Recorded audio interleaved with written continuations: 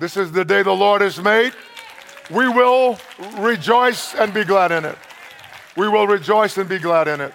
This is the day of the Lord, and we know that Jesus has called us to this hour. I wanted to share with you somewhat briefly on the subject, The Story Continues, Part 4.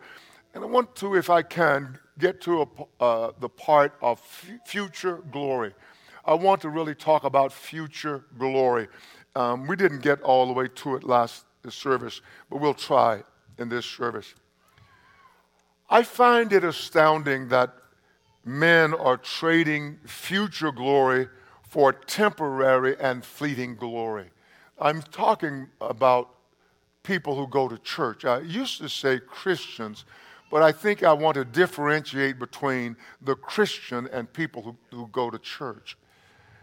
But they're trading future glory for the temporary and the fleeting glory, also that which is transitory rather than eternal. So do not do that. Do not make decisions based on this life and forfeit the glory that is coming to the believer. Amen. We are Jesus' body, Christ's body. We are the body of Christ, a body of anointing. You and I have received so much from God to be included in the fellowship of the Godhead.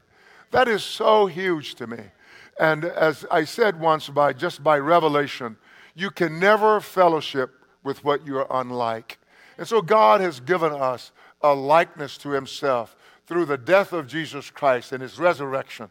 And that should never be forfeited by something that is temporary.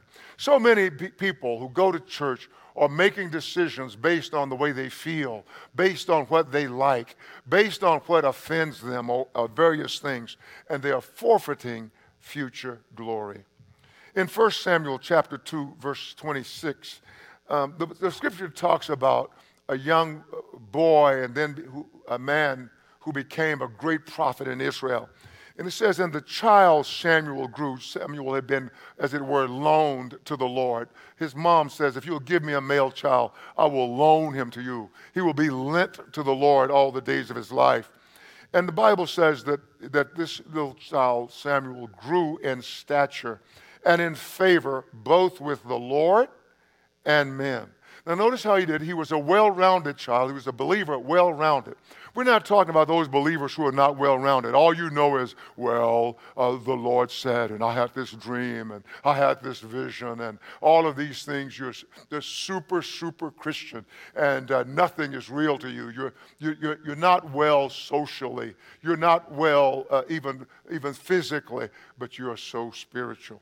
Samuel grew in every way. He increased in stature and in favor. That is, people liked him. You know, they didn't think he was so holy that they couldn't touch him, as it were. Now, notice the progression. The progression is first the Lord, or the sovereign God, Yahweh, and then men. This is always God's progression.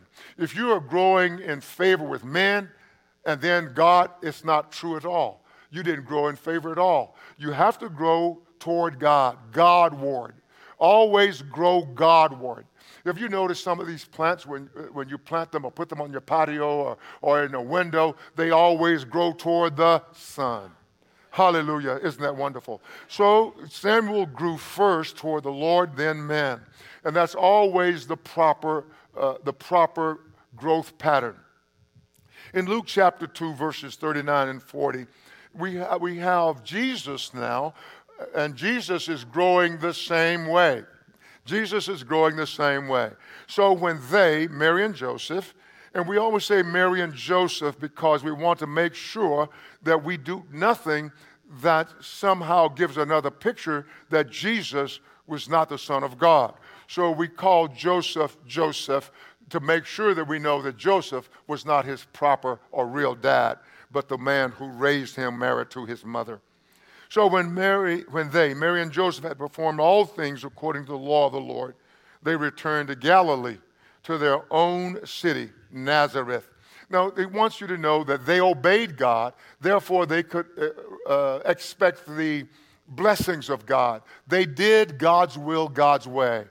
And this future glory will be had as we do God's will, God's way.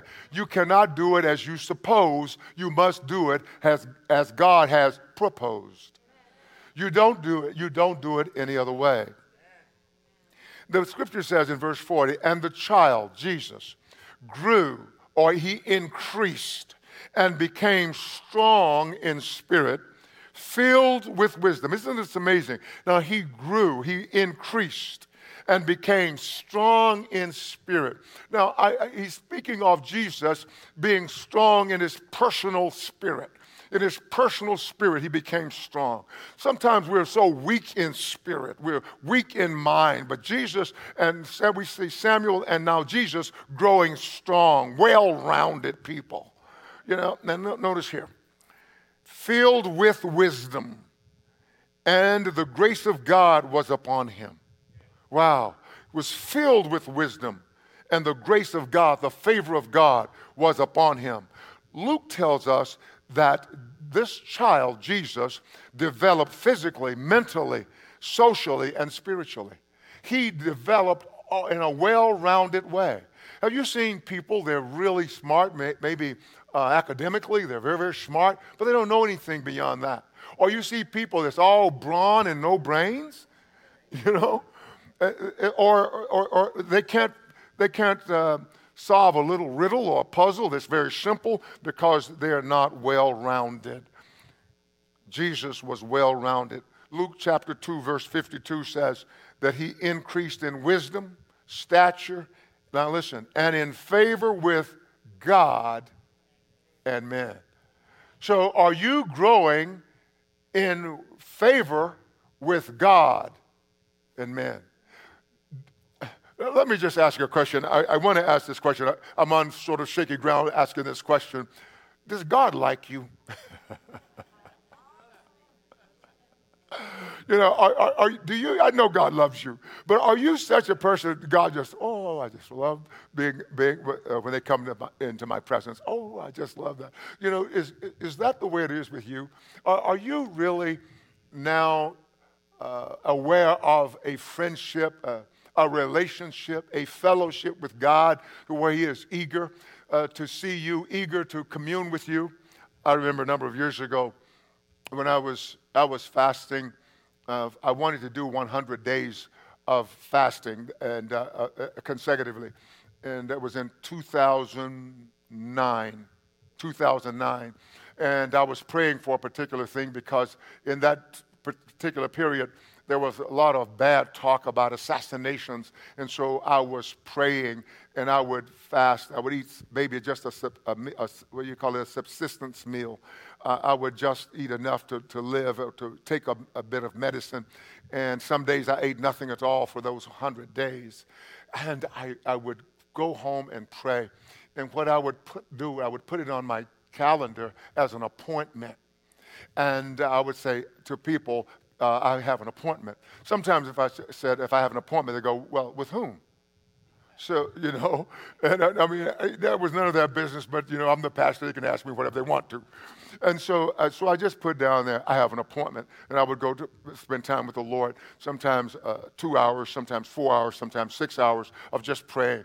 And I remember going into my prayer room with the Lord, and I would get there. I was running to get there. I said, I'm going to be late for my appointment. I would run, and I would get there. And you know what? He was waiting on me. It was amazing. I never had known that kind of relationship. He was waiting on me, and we had such divine fellowship. That's what God wants to have with you. He wants to have this kind of relationship with you, this wonderful fellowship. So Jesus grew in this manner. You and I are also to grow in this manner. We are to grow in favor with God. We are to grow in favor then with men. Men ought to want to be around us. They may not know what it is or what the reasons are, but they want to be around us. They always feel better because we've come into the room. That's how Jesus grew. That's how Samuel grew first. And Jesus grew in that same pattern of this prophet. And Jesus is growing this way because this is the way Moses grew as well. All of the great men and women of God grew in this pattern. How are you growing today? Luke chapter 4, verse 17 shares with us more about Jesus. I love Jesus. Don't you love Jesus? You ever get tired of me talking about Jesus? Right answer. That was the right answer. That's the right answer. We're going to have the ushers that put you out. You know, that song says, when I get to heaven, I'm going to sing and shout because there'll be nobody there to put me out. Yeah? Yeah? So, hallelujah, somebody.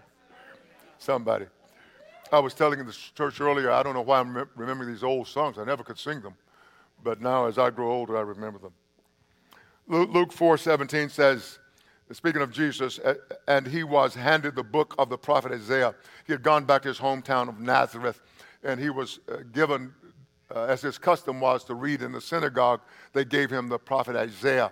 Now, they had known him only Jesus, Mary and Joseph's child. They had only known him like that. Jesus the carpenter. They did not know him as Jesus the Messiah. So he went back to his hometown, and he opened the book. And when he had opened the book, he found the place where it was written. This is what he read. The Spirit of the Lord is upon me. The Spirit of the Lord, the sovereign Lord, the Spirit of Yahweh is upon me. This is huge to me, isn't it? This is huge to you, that the Spirit of God is not only upon you, but the Spirit of God is within you. Wow. Wow. So the Spirit of the Lord is upon me. And this is how he knows, he says, because he has anointed me to preach the gospel to the poor. So Jesus is saying, here's the Son of God. He's saying, I know the Spirit of Yahweh is upon me because I have regard for the poor.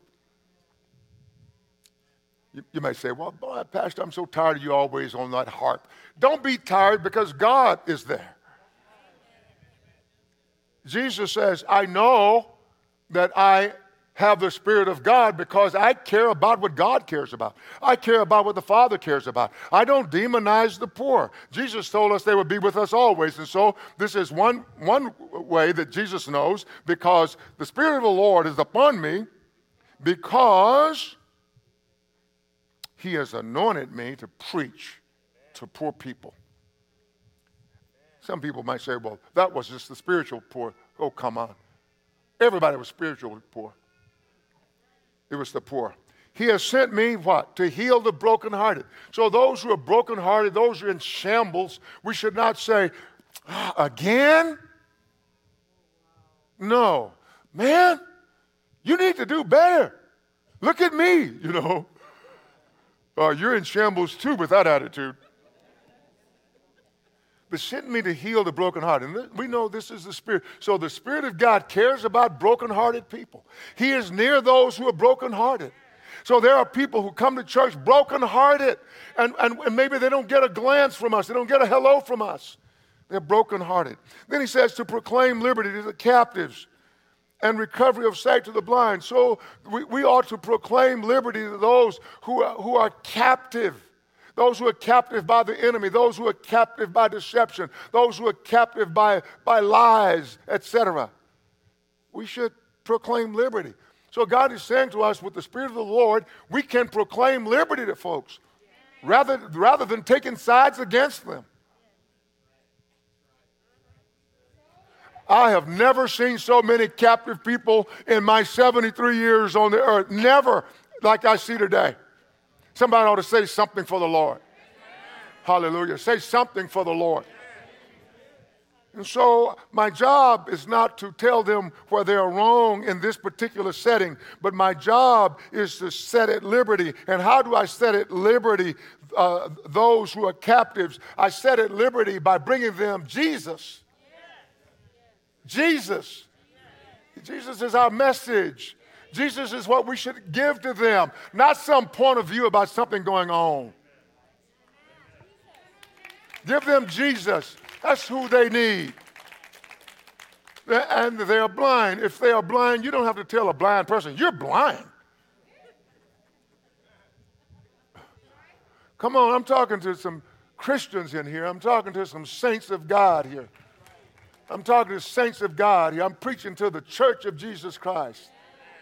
You don't have to tell a blind person they're blind. They know they're blind.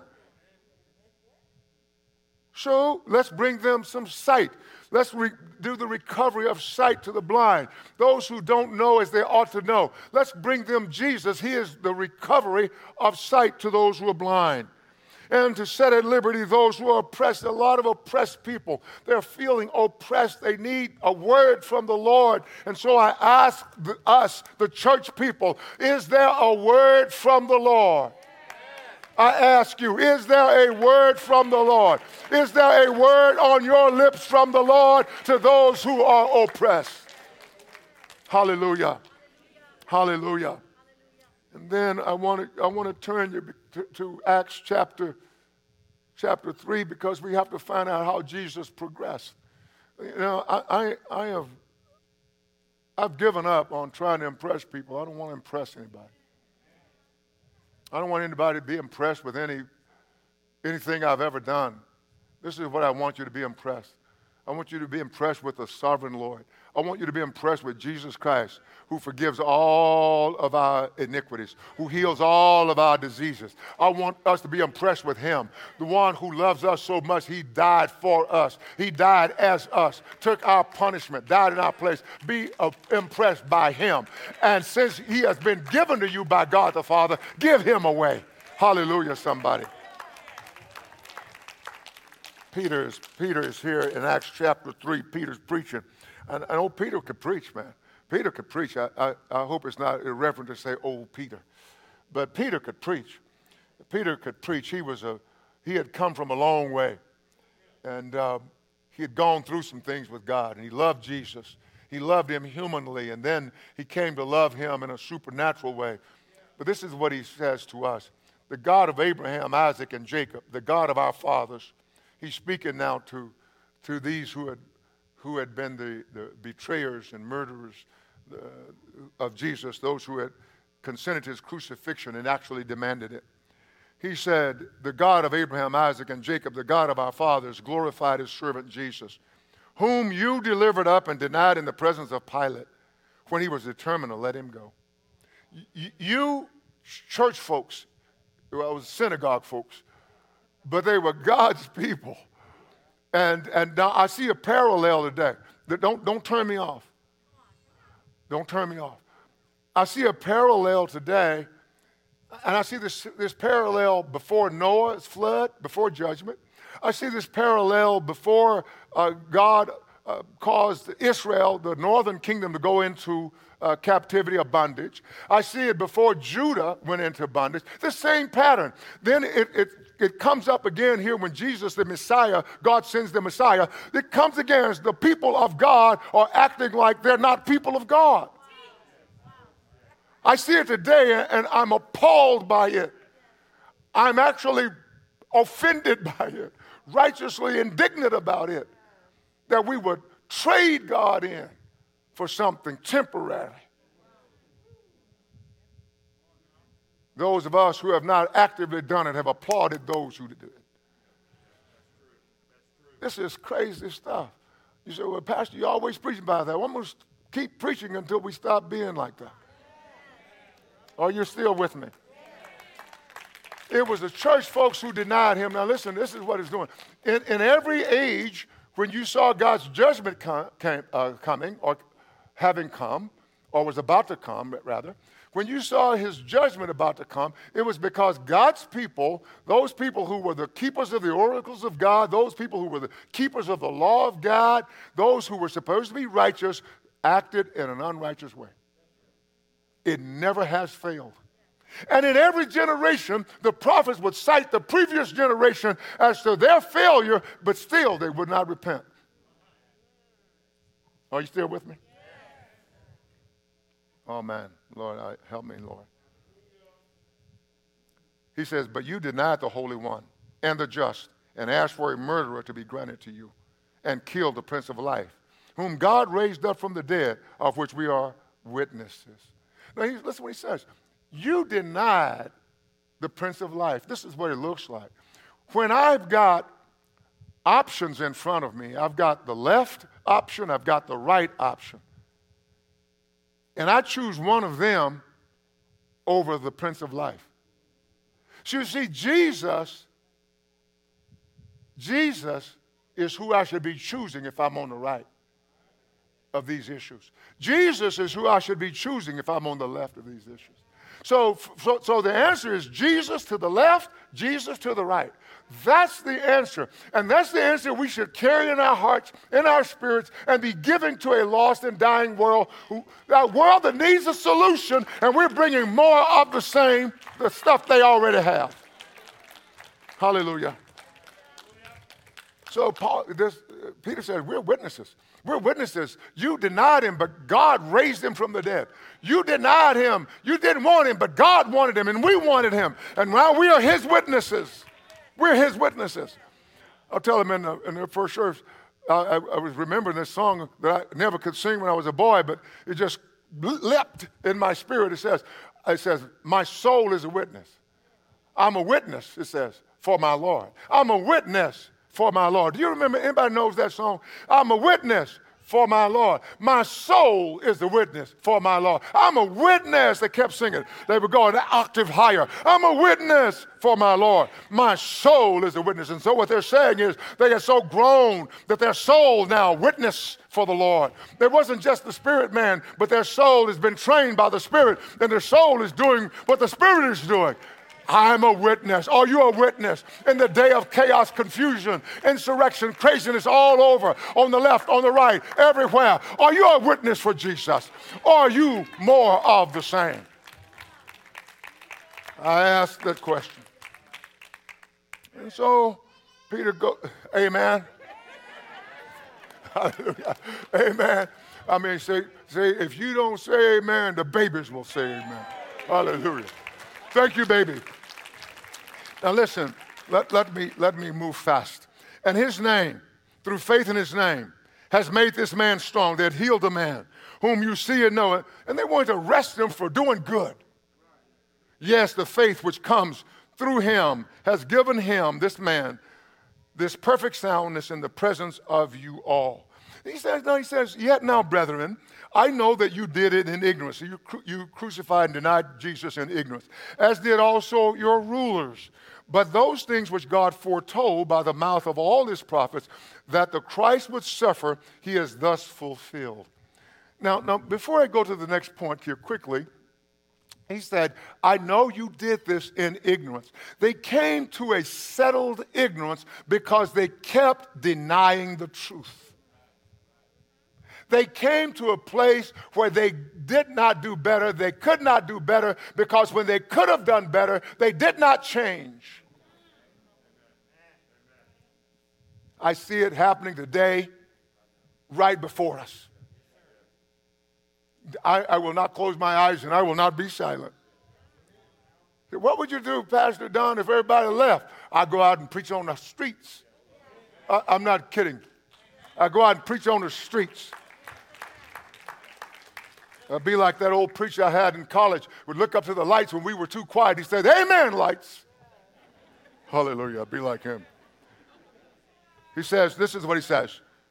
Repent, therefore, and be converted, that your sins may be blotted out, so that times of refreshing may come from the presence of the Lord, and that he may send Jesus Christ, who was preached to you before, whom heaven must receive until the times of restoration of all things, which God has spoken by the mouth of his holy prophets since the world began. And this is what I want you to know. Peter was offering them repentance and reclamation. He was offering them, the Holy Spirit says, offer the Jewish nation repentance. So the Jewish nation had another opportunity to repent for having murdered their own Savior, their own Messiah. We say how horrible that was. We are doing it again in a measure. When we take the preciousness of God and we, as it were, repudiate it by its non-use, and we choose to be political rather than powerful. We choose to be political rather than Christian. That's what we do. Now, let me hurry along.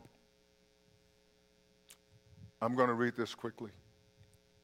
For Moses truly said to the fathers, the Lord your God will raise up for you a prophet like me from your brethren. Him you shall hear in all things, whatever he says to you. You remember Mary said, whatever he tells you, do it.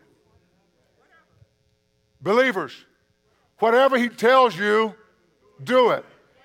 Whatever he tells you, do it. Don't know more than God, nor his prophets.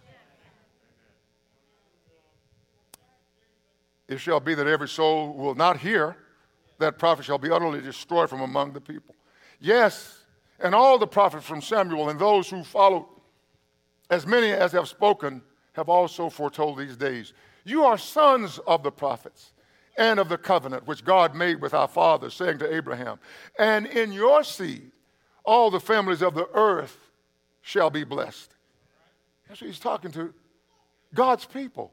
He says, to you first, God, having raised up his servant Jesus, sent him to bless you, and in turning away every one of you from your iniquities. And this is what he was promising them. He was saying, if you, the leaders of Israel, will repent, God will send Jesus.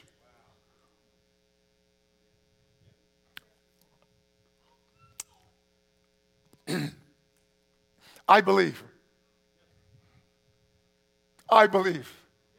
that if we would be the church, God would do what we would call phenomenal things, miracles, wonders, and men would be shaken by their sin and by their shame. But when we participate in the same madness that they have originated, we are standing in judgment. But there's a glory that I don't want you to trade in for this shiny stuff that we see. This confetti. That's all it is. And the church is going after it. I've heard some of the most absurd things from people who are preaching the gospel. I haven't called them out because God hadn't given me the permission. And I will only do what he says. The shameful things, and many Christians are following their pernicious ways. But I'm going to read to you what the coming of the Lord is about. Isaiah 35. The wilderness and the wasteland shall be glad for them, and the desert shall rejoice and blossom as the rose. It shall blossom abundantly and rejoice, even with joy and singing. This is when Israel gets it right. Israel is going to get it right because the deliverer is going to come from Zion and all Israel will be saved. They're going to get it right. They're going to get it right watching us get it right. We ought to make them jealous. You can't be jealous for what's not yours. And when they see us walking in what is theirs, they're going to get jealous. It would be like somebody walking out and grabbing your wife by the hand and walking off from you and holding her hand. Oh, no.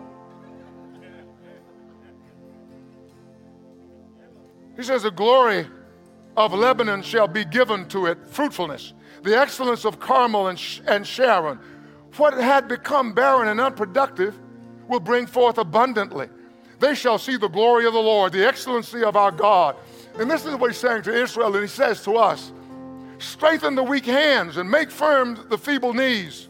Say to those who are fearful-hearted, be strong, do not fear. This is our testimony. Behold, your God will come with vengeance, and with the recompense of God, he will come and save you. Isaiah encouraged the believing remnant to live according to God's covenantal stipulations. And I am here, I'm saying to you, live according to God's word for you. He says they should encourage the depressed, those who are terrified of what's going on. You should have an answer for them. But if you're like them and you are terrified like they are and depressed like they are, you're no help, but there's a help that comes from God. Those whose knees have given way and the fearful, God will save, God will deliver them. And this is God's word for all of us. It says when that happens, listen, we're not going to have to worry about people all being duped and being propagandized, being lied to. Some of the lies are so horrible, I can't even believe anybody would believe them who has the Spirit of God. But this is what will happen when you and I take our place. Then the eyes of the blind shall be opened, and the ears of the deaf shall be unstopped. Then the lame shall leap as the deer, and the tongue of the mute, the dumb, will sing. For waters shall burst forth in the wilderness and streams in the desert. The parched ground shall become a pool, and the thirsty land springs of water. In the habitation of jackals, where each lay, there shall be grass and reeds and rushes. And a highway shall be there, and a road, and it shall be called the highway of holiness. The unclean shall not pass over it, but it shall be for others. Whoever walks the road, although a fool, shall not go astray. No lion will be there, nor shall any ravenous beast go upon it. It shall not be found there. But the redeemed, but you, the redeemed, shall walk there, and the ransomed of the Lord shall return and come to Zion with singing, with everlasting joy on their heads. They shall obtain joy and gladness, and sorrow and sighing shall flee away. This is the word of the Lord for his church. Hallelujah.